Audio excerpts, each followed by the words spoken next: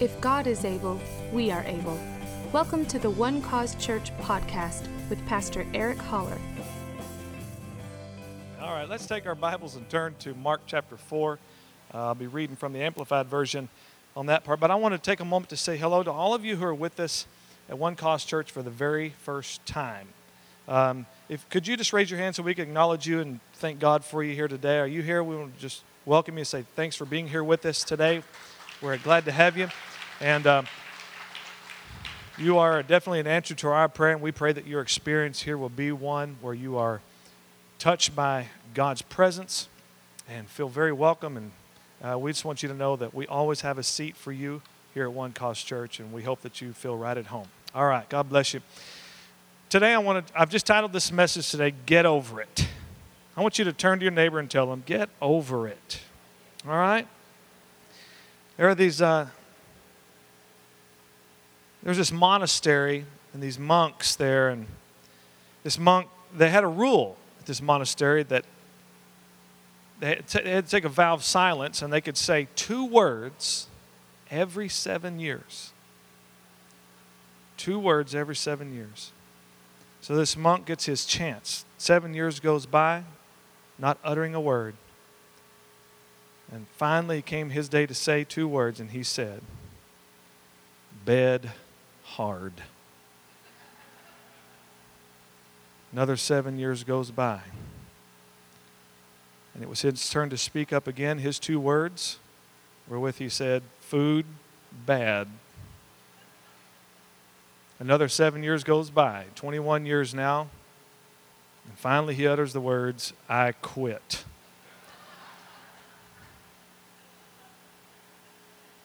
His leader said, good, all you've ever done is complain.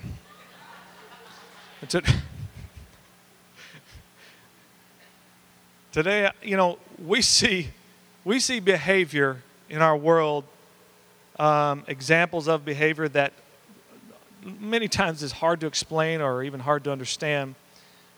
We see people lose it as if that is their right to do so. I love this great country, don't you? Aren't you glad to be an American? I'm very happy to be an American. But, we see, along with the right to life, liberty, and the pursuit of happiness, there seems to also be this apparent understanding that there's also a right to just lose it on whoever you choose to lose it on, and they just have to deal with your indignation. And in our culture, in our society, it just seems everywhere.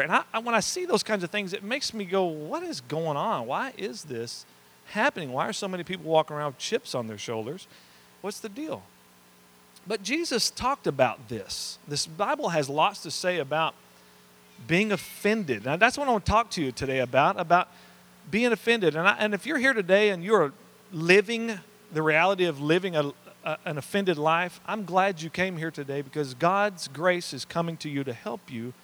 I'm not talking about moments of being offended. We all have those times. I'm just talking about the general flow of your life. Is the general flow of your life one that is offended?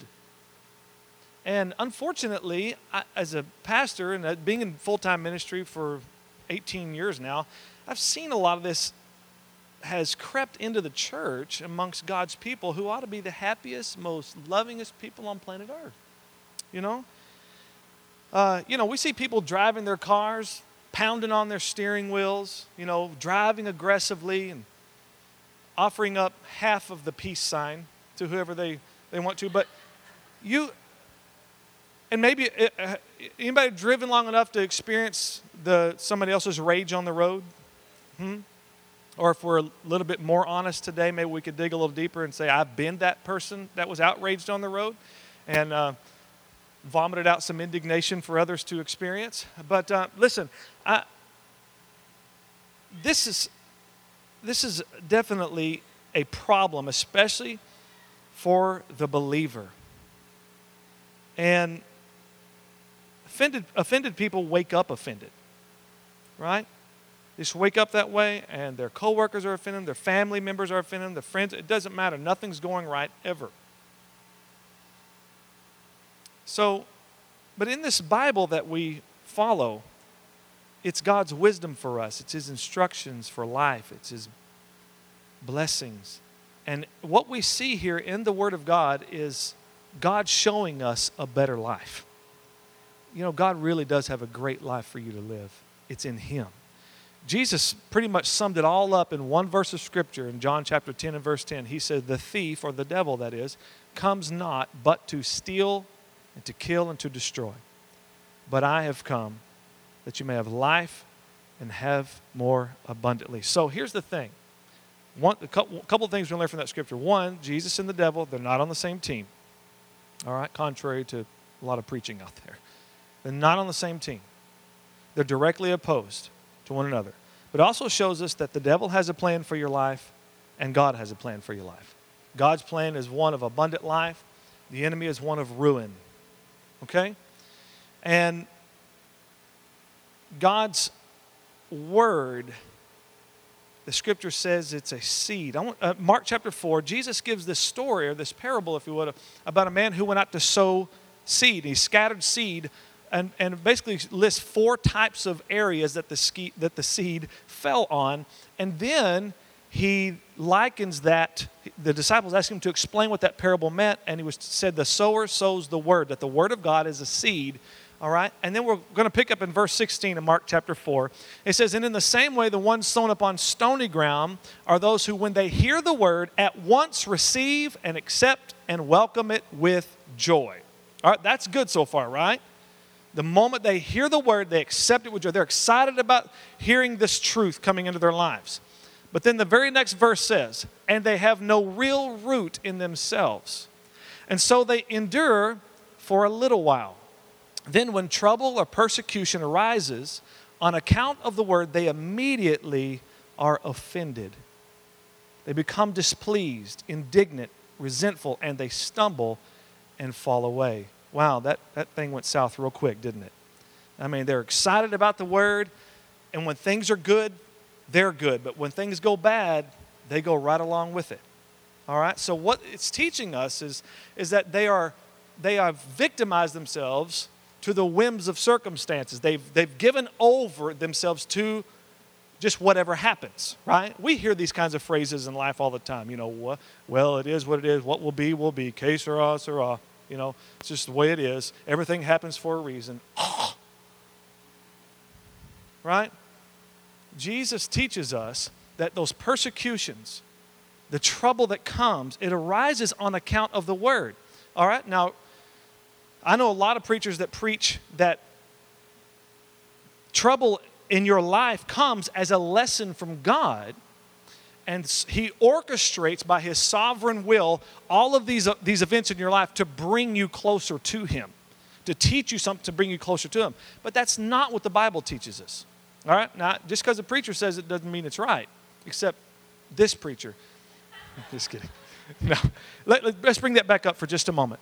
I want you to notice that Jesus said trouble or persecution arises on account of what? The word. Or the New King James says, for the word's sake. What the trouble and persecution comes to do is to take the word out of you. So it's not trying to bring you closer to God. It's actually trying to take you away from God. All right? That's the way of this world. That's what those things are. They're not your friends. They're your enemy. Now, can we learn in every situation? Absolutely we can. But those things are not there to be your friend. They're there to take the word from you, because if the word, which is a seed, can be taken from you before it takes root, then you cannot enjoy the effect and the influence of the word of God in your life. Right? So then we come up with excuses by our experiences and say, well, it must be God's will. No, nothing can be further from the truth. His word is His will. And this teaches us how we need to approach the Word of God, because there are things coming to you that are trying to get the Word of God out of you, because if it can get the Word out of you, then you don't get to live the kind of life God wants you to live, because His life is known through His Word. As a matter of fact, Proverbs says that. It says that the Word is life to those who find it. It's health to all of their flesh. Even Peter told Jesus, he said, where would we go? Jesus said, do you want to go too? Because others had left Jesus. He said, do you want to go too? Peter said, where would we go? You have the words of life. Right? So, we know then there's this conflict between these two kingdoms, the kingdom of God and the kingdom of this world. But if you're not careful, you'll get caught up standing somewhere in the middle of both things. And you don't have to. You don't have to be in the middle. You can truly take a step further into the realities of the kingdom of God and enjoy its benefits and remove yourself from the kingdom of this world. The God of this world, the little g, as the Bible calls the devil, the God of this world, is doing his best to get you to live an offended life. All right? Because it's at that moment that God's word stops its impact and its influence on your life. And it is there to produce ruin. Now, you know what? I believe that you're here today because you want to live a better life. Is that true? I'll give you one more chance to say amen.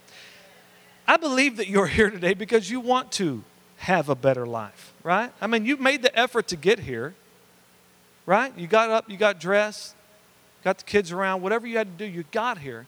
And I believe it's because you want something great. You understand that the greater life is connected to God and his house and his people. And so the source of that better life is the word of God, absolutely. It's what keeps us on the path. David said it like this, that your word is a lamp unto my feet and it is a light unto my path. All right, this is good. Could you pull up right quick? I didn't have this in my notes, but Psalm chapter 119, and I think it's either 68 or 168.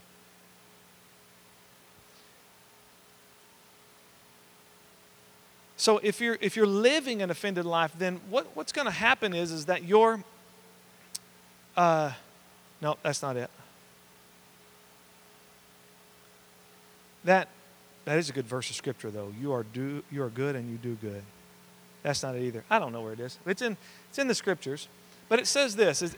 It's somewhere in those 172 verses in Psalm chapter 119. It says, "Great peace have those who love your law or love your word, and nothing shall offend them."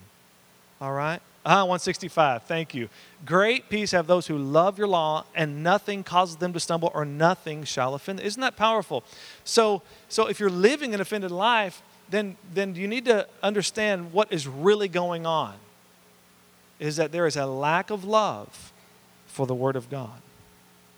All right? Now, no one would ever want to admit that, but that's what's going on. "Great peace have those who love your word, your law. Nothing shall offend them." That's powerful. All right? Now, Jesus takes us over. Go to Matthew chapter 24 for just a moment.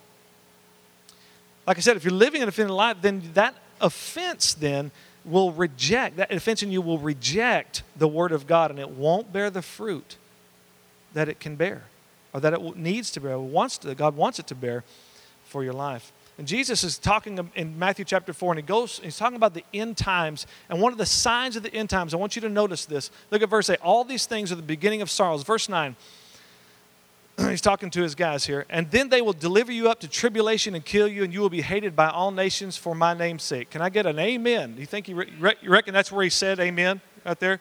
Right? Can I get an amen, disciples? They're like, "No, I don't want to say amen to that." Delivered up to tribulation and kill you? No, I don't think I'm going to say amen to that. Anyway, you'll be hated. Thank you for saying amen, though. I don't know why you did that, but I appreciate it.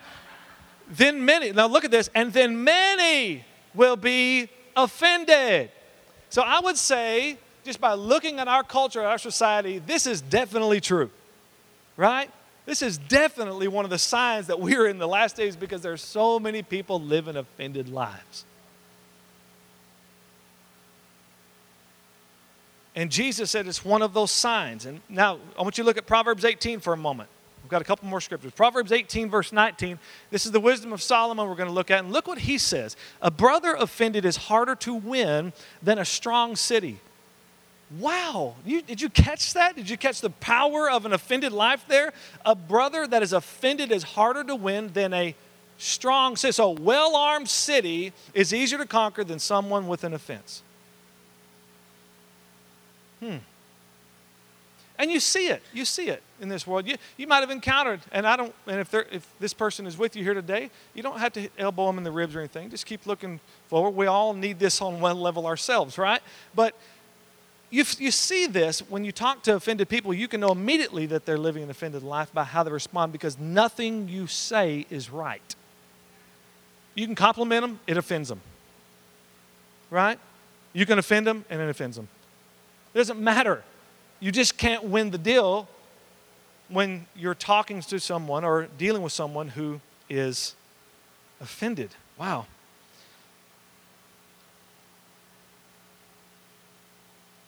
I want to just give you a little practical thing maybe to do to help you. Whenever you're tempted to just rip into someone, first consider about this person as many good things about them as you possibly can. For some people, it might take a lot of thinking. But first consider as many good things about them as you possibly can.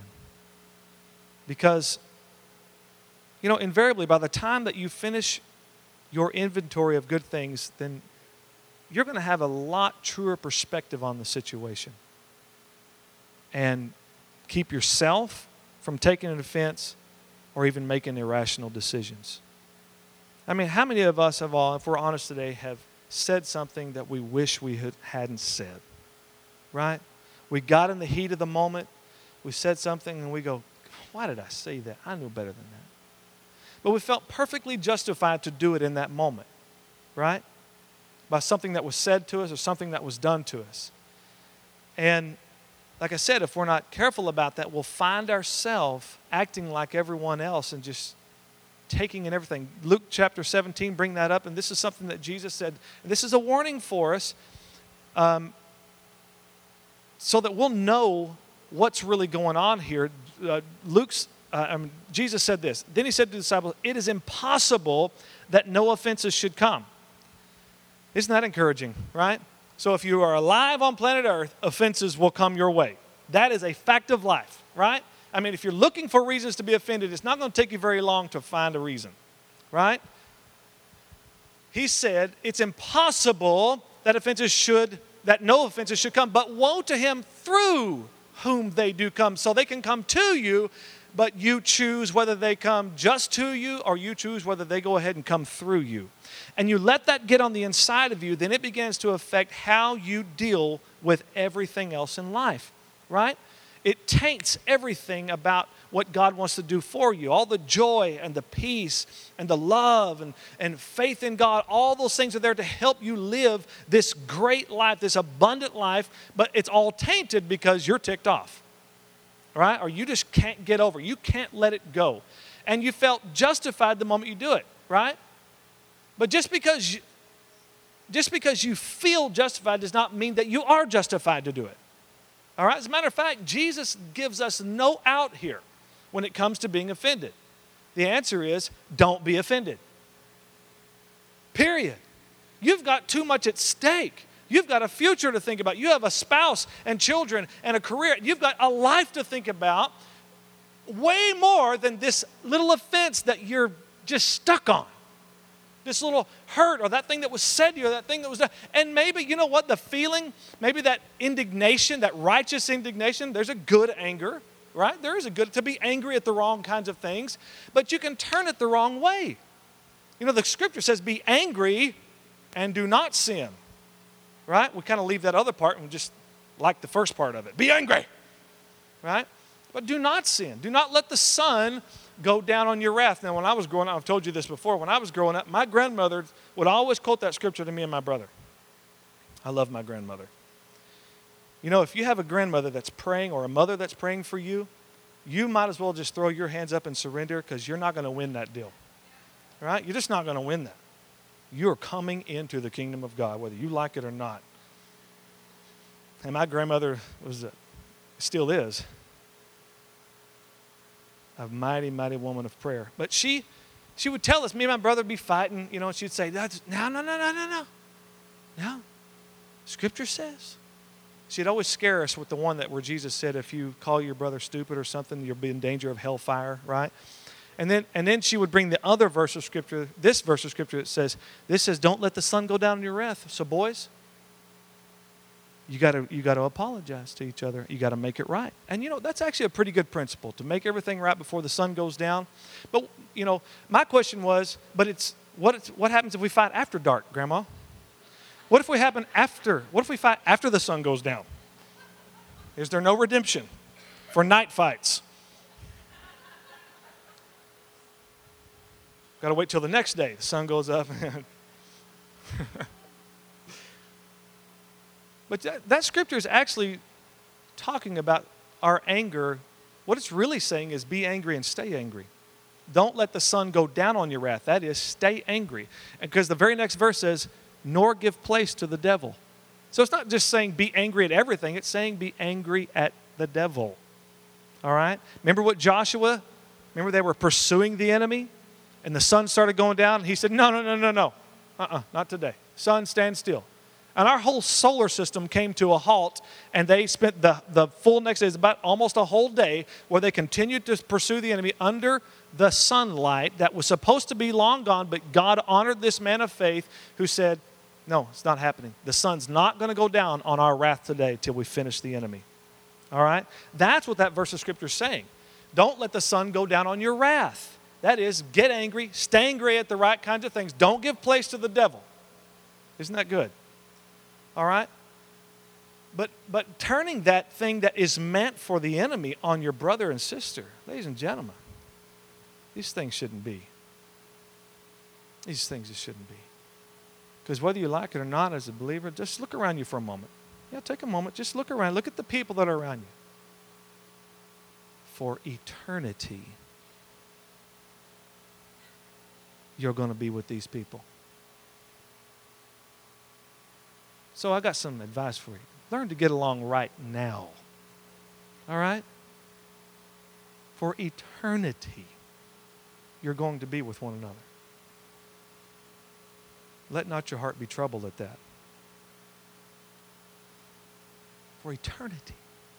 This is just a glimpse of what we're really going to experience not too far down the road. Jesus said offenses are going to come. So you can know that. Now, I want to give you a couple of definitions. Is that all right? Now, I want to get the Greek word. In the Greek English dictionary, the Greek word for offended is the word skandalon. You can see what word we get from that. All right? Skandalon. Skandalon. I want you to listen to what skandalon means. It's used to describe a trigger on a trap on which bait is placed. And when it's touched by an animal or whatever poor creature comes in contact with it, it springs and it causes it to close, causing entrapment. This is what an offense does for you. You have taken the bait and now you're trapped. And the thief who comes to steal, kill, and destroy is trying to bait the people of God with offense. It just simply means you're trapped. If you're here today and you're offended, I want to tell you, you're simply trapped. It also refers to the conduct of the one who has been trapped. In other words, people that are hurt other people. Trapped, baited. The Random House Dictionary says it's resentful displeasure or to cause to fall into sinful ways, to be scandalized, to act injuriously or unjustly. Now, I personally have experienced being offended and allowing that offense to work in my life for a period of time, unfortunately. And this happened years and years ago when I was in the ministry. Yeah, can you believe that a preacher could get offended? But I was an associate pastor to a man. I loved him. I still do. Still love him to this day. That we were beginning a transition. I was actually going on staff at another church with another friend of ours. We're all mutual friends. And the whole transition was going to be, we talked it out how we were going to do it, because what I was doing at the time, as well as being his associate pastor, was also his worship leader as well. And we were just beginning to record a worship album, which I was very excited to do. And so we wanted to finish out that project, and then once we got that done, then I would transition on to this other church. Now, if any of you who are pastors here know that kind of system usually doesn't work, and it didn't. And it quickly got real weird as we began to head that way, because I didn't want to leave the church without anything but the pastor's blessing on me because I loved him, honored him, and I was taught to do that. It's the right thing to do and not go until you're released by your pastor, and I completely honored that. And even though we had a lot of differences, that's where submission is that's how you know you're really submitted. That because submission isn't just agreeing. Submission is actually following even when you don't agree, right? So I was submitted, and after a while, I got a phone call. Just a few days. He said, "You know what? We're just going to go ahead and just say goodbye. You just go ahead and go and be part of the church, the other church, and I think it's better that we just go ahead and make this thing quick and easy, and we'll just go on." I said, "Okay." I said, "What about the worship album? You want to do that?" And he said, "No, we'll just do that. We'll do it ourselves." And I said, "Well, what songs are you going to use?" He said, "Your songs." I said, I don't think so. I don't think that's going to happen." At that time, I'd written a lot of worship songs for church. I said, I'd rather be involved with that. And oh, wow. It just got real ugly. And it shouldn't have, but it did.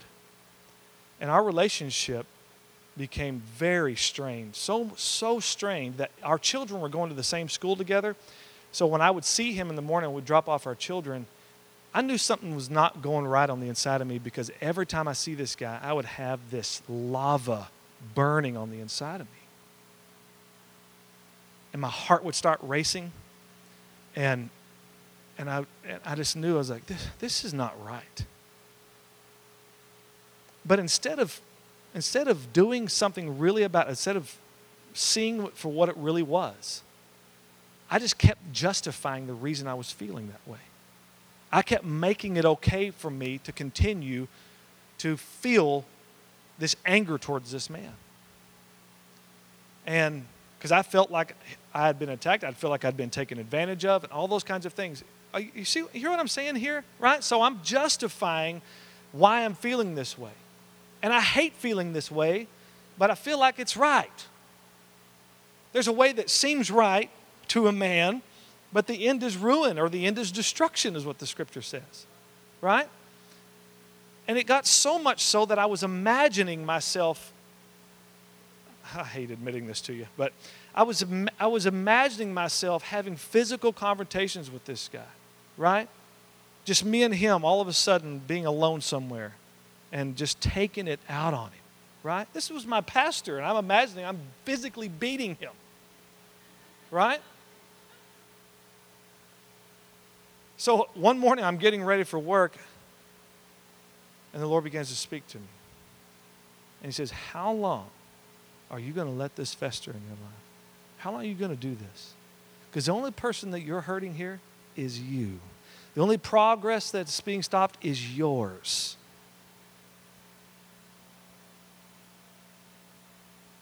Now, I have to say, I didn't like that. So I began to help God know the whole situation, right? But Lord, you understand what he did. You understand what he did, right? Real maturity starts when you stop arguing with God, right? You show just how immature you are the moment you start. But Lord, no, you don't get it. Really? He doesn't get it. Anyway, so I'm trying to justify all the reasons why I'm feeling that way. And the more I'm talking, right, I realize I'm not going to change his mind. You know what I'm talking about? He's just not going to change his mind. So after I got through doing all of that and trying, inside I was hearing him say, I was responding on the inside saying, "He's right. This is right. You got to stop." So I just looked at myself in the mirror and I told myself, "You forgive today. And you're going to let this go today. You're not going to talk about it anymore. You're only going to say good things about this man, and that's how it's going to go from this day forward. That is what I choose. I am not going to let my relationship with God be hindered by an offense taken. I don't care how justified I feel about it. If God says it's not right, then I'm not justified in doing it." So I did. I'm telling you, it was completely by faith. It was not by feelings. And I wish I could say that all the feelings just all of a sudden got real good about this guy, but they didn't. And I learned something about emotions that day, and in that process, is that they will follow your choices. Your feelings will follow your choices. But you can't wait for yourself to feel right before you make the choice. You make the choice, and you make your feelings line up with your choice. So I did. I forgave him. And the next time I saw him, guess what I felt? Lava on the inside again. Right? And then I began to question, did I really forgive him? Did I really let this go? But I knew I had. So I said, no. I made myself walk up to him and shake his hand. Even though every feeling was wrong, right, about it. But I made myself walk up to him and shake his hand. And over time went by. Time went by. And every time I saw him, it got easier and easier and easier and easier. Until they opened up their church, a new building, and I went and saw him, and he put his arm around me. He said, Eric, would you pray for our new facilities here? And I knew everything was repaired. It was all restored. Everything was made right again. Now listen to me. You cannot afford one more minute, one more second to live an offended life. And if that's you today, if you're here and you're harboring stuff on the inside against somebody, I want to say today, stop justifying it and accept the truth of the Scripture so that you can be set free from that. Because it's not going to help you and it's not going to help anyone. And the Word of God comes to you today. It's His grace to say, let it go. All right? Listen, the Bible says, hey, don't take revenge out of anyone. I am the avenger. Let God take up your case. Let God fight your battle for you. All right? He'll help you. He fights a lot better than you do anyway. Amen. I'm almost through. Everybody okay? Are you excited? See, the thing about being offended is, offended people just don't have any grace in their lives. They just don't have any grace in them. You'll find that along with not being willing to be gracious to people, offended people are also people who are not grateful themselves. You don't hear them say thank you. You just don't get that kind of attitude from it. And those two things work hand in hand. Because if somebody is thankful, then that means they have received grace into their lives. Right? Because thankfulness is our response to His grace, isn't it? That's why thanksgiving is the most holy thing that you can say. Even the Holy Spirit, when you pray in the Spirit, Scripture says, Paul says, you give thanks well when you pray in the Spirit. So if the Holy Spirit's prayer is thanksgiving, I would say that's a really holy prayer. Right? As a matter of fact, Hebrews chapter 13, it says, now let us offer continually the sacrifice of praise. That is the fruit of our lips giving thanks unto His name. It's the best response that we can give to God for the great grace that's come to us. So if somebody's not grateful, that means they have not received God's grace. And if they've not received God's grace, then they cannot give God's grace, because you cannot give what you don't have. Right? So those two things work hand in hand. The word grace, the Greek word is charis, C-H-A-R-I-S, and the word for thanksgiving is E-U-C-H-A-R-I-S-I-T-A, Eucharistia. So they're very close kin to one another. So you have to receive it in order to give it. And you'll see that one of the first stages in understanding that, if today you're thinking, well, I mean, we all know if we're living an offended life, but if you need some help identifying, the first thing to go is pleasure. You live displeased. Everything displeases you. All right? That's a sign that you're an offended person. And like I said, I'm not talking about moments. Did Jesus ever get displeased? You better believe He did. You better believe He did. Remember when He came into the temple that day and He sees all these guys selling stuff in the house of God and exchanging money changers and all that? And the Scripture says that He sat down, went outside. Check this out. Look how calculated His anger is, right? I love this about Jesus. He goes outside and He sits down and He starts constructing a whip. First of all, where did He get the materials? I don't know, I mean, he had to take the time to gather the materials and then start constructing, braiding of this whip. And imagine that as he's doing it, he's saying, that guy's getting it first. Then I'm going to knock that guy in the back with this thing, and that guy's, right? So he gets this whip, and then he goes into the house of God, and he begins pushing over the tables and driving them out with this whip. And he says, but my Father's house shall be a house of prayer, but you've made it a den of thieves, right? I mean, he is outraged. But he got over it. Thank God he did. Thank God Jesus didn't carry resentment around with him. So when the lady with the issue of blood a few days later came up and grabbed a hold of the hem of his garment, he didn't say, back off. Don't you know I've had a few bad days? Get away from me. What are you doing pulling on my robe? Right? Now, it's ridiculous to think like that, but hey, we expect Jesus to get over it, and we're glad he did. Right? But the scripture says, as he is, so are you in this world. So if you expect it out of him, then he can expect it out of you. And the scripture says that as God has forgiven us, so we forgive others. Now, it's a good thing we don't live under the law today. Because under the law it was, you don't get forgiveness until you forgive. Right? That's how it was under the context of the law. Everything was about your performance. Everything's about your works. You don't get good stuff until you do good stuff. If you obey, then you get blessed. If you disobey, you don't get blessed. You get cursed. But thank God, Christ has redeemed us from the curse of the law. So now Ephesians chapter 4, our reality as believers today is Ephesians 4:32. Be kind one to another, tenderhearted, forgiving one another, even as God, for Christ's sake, has forgiven you. So God's not waiting to forgive you after you forgive others. He has forgiven you. Thank God. So we respond out of gratitude to his forgiveness in our lives because we've received it. Now we are able to give it. You get that? Amen. Let's bow our heads for just a moment today.